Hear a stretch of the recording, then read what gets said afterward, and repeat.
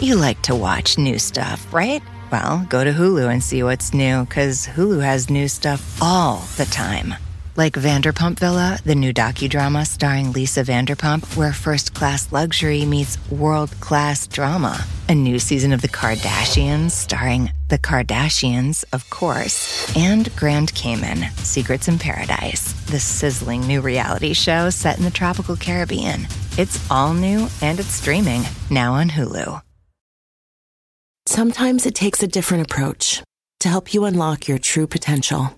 With Capella University's game-changing FlexPath learning format, you gain relevant skills you can apply to your career right away. Earn your degree from an accredited university and be confident in the quality of your education. Imagine your future differently at capella.edu. Capella University is accredited by the Higher Learning Commission. Learn more at capella.edu/accreditation.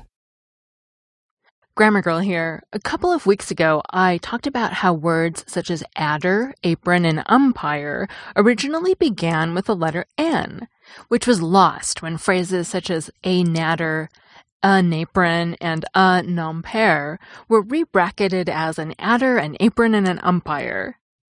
I also talked about how nouns such as nickname and notch originally didn't begin with the letter N, but gained one when phrases such as an nickname and an otch were re-bracketed into a nickname and a notch.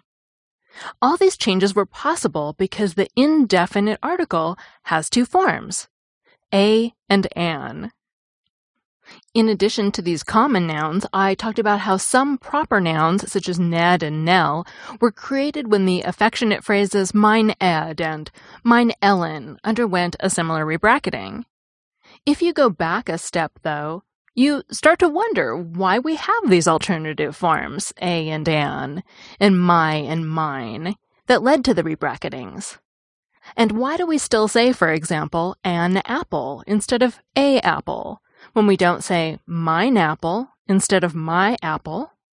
Of the two forms of the indefinite article, an is the older one. According to the Oxford English Dictionary, it comes from the Old English word for one, which was pronounced something like on. However, when the word wasn't stressed, the ah vowel was shortened, so that on was pronounced more or less as un, which it still is today. Unlike today, though, an was used before words beginning with vowels and words beginning with consonants. The form a, which is what we now use before consonant sounds, came about as a phonetic simplification. Without the n right next to a consonant at the beginning of a word, pronunciation is easier. The Oxford English Dictionary says that the loss of n happened over the course of 3 centuries, starting in the 12th century. The change was so thorough that it even happened before words beginning with a vowel. In other words, for a while, speakers were saying a apple instead of an apple, before things settled down into the situation of standard English today.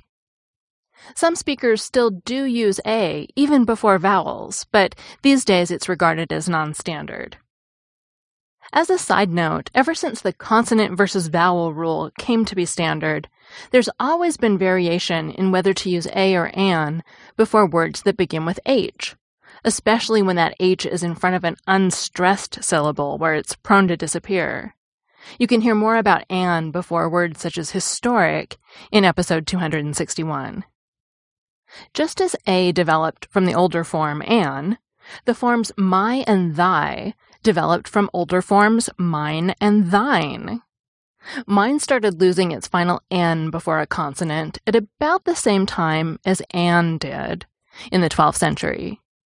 In the following century, so did thine. But for whatever reason, even though we still have the two forms a and an, the forms mine and thine as possessive pronouns have fallen by the wayside. The Oxford English Dictionary has examples of my and thy coming before words that begin with a vowel in the early 15th century, and they had finally taken over as the standard forms by the end of the 1700s. Or at least my did. Thy did somewhat, only to be replaced by your later, which we discussed in episode 369 about I taking what seems like a plural verb. There are a few exceptions in which mine is still used as a possessive pronoun, though. You'll sometimes find it in poetry or song lyrics. For example, the Battle Hymn of the Republic, written in 1861, begins with the line, "Mine eyes have seen the glory of the coming of the Lord." Notice that eyes begins with a vowel. Also, if you want to put the possessive pronoun after a noun for stylistic effect, you'll use mine. Walt Disney did this for the movie Dumbo in the song Baby Mine. But before mine and thine fell out of favor, they were enough of a team that they made some ripples in the pond for the rest of the possessive pronouns.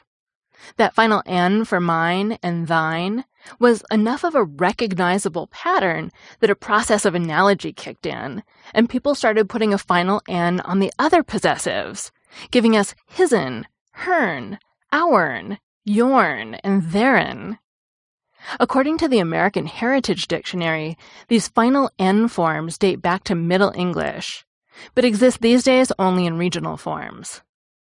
As far as I know, there was never an itz'n form of its, but that's not surprising since its only joined the ranks of possessive pronouns at the beginning of the modern English period. Before then, speakers just used his. While forms such as our'n and your'n were created in Midland and Southern England by analogy with mine and thine, in Northern England a different analogy was going on. The possessive pronouns her, our, your, and their were gaining an S at the end instead of an N, by analogy with the possessive forms for singular nouns and proper nouns such as squigglies.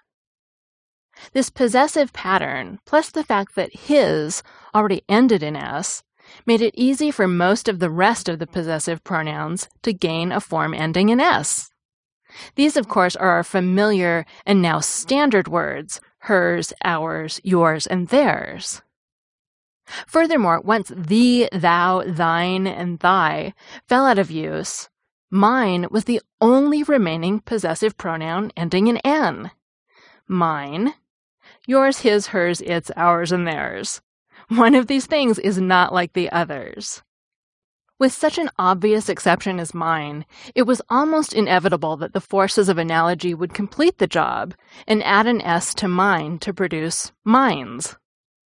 The Oxford English Dictionary has this form in Scottish English from the 17th century, and in Irish English and Caribbean English from the 20th century.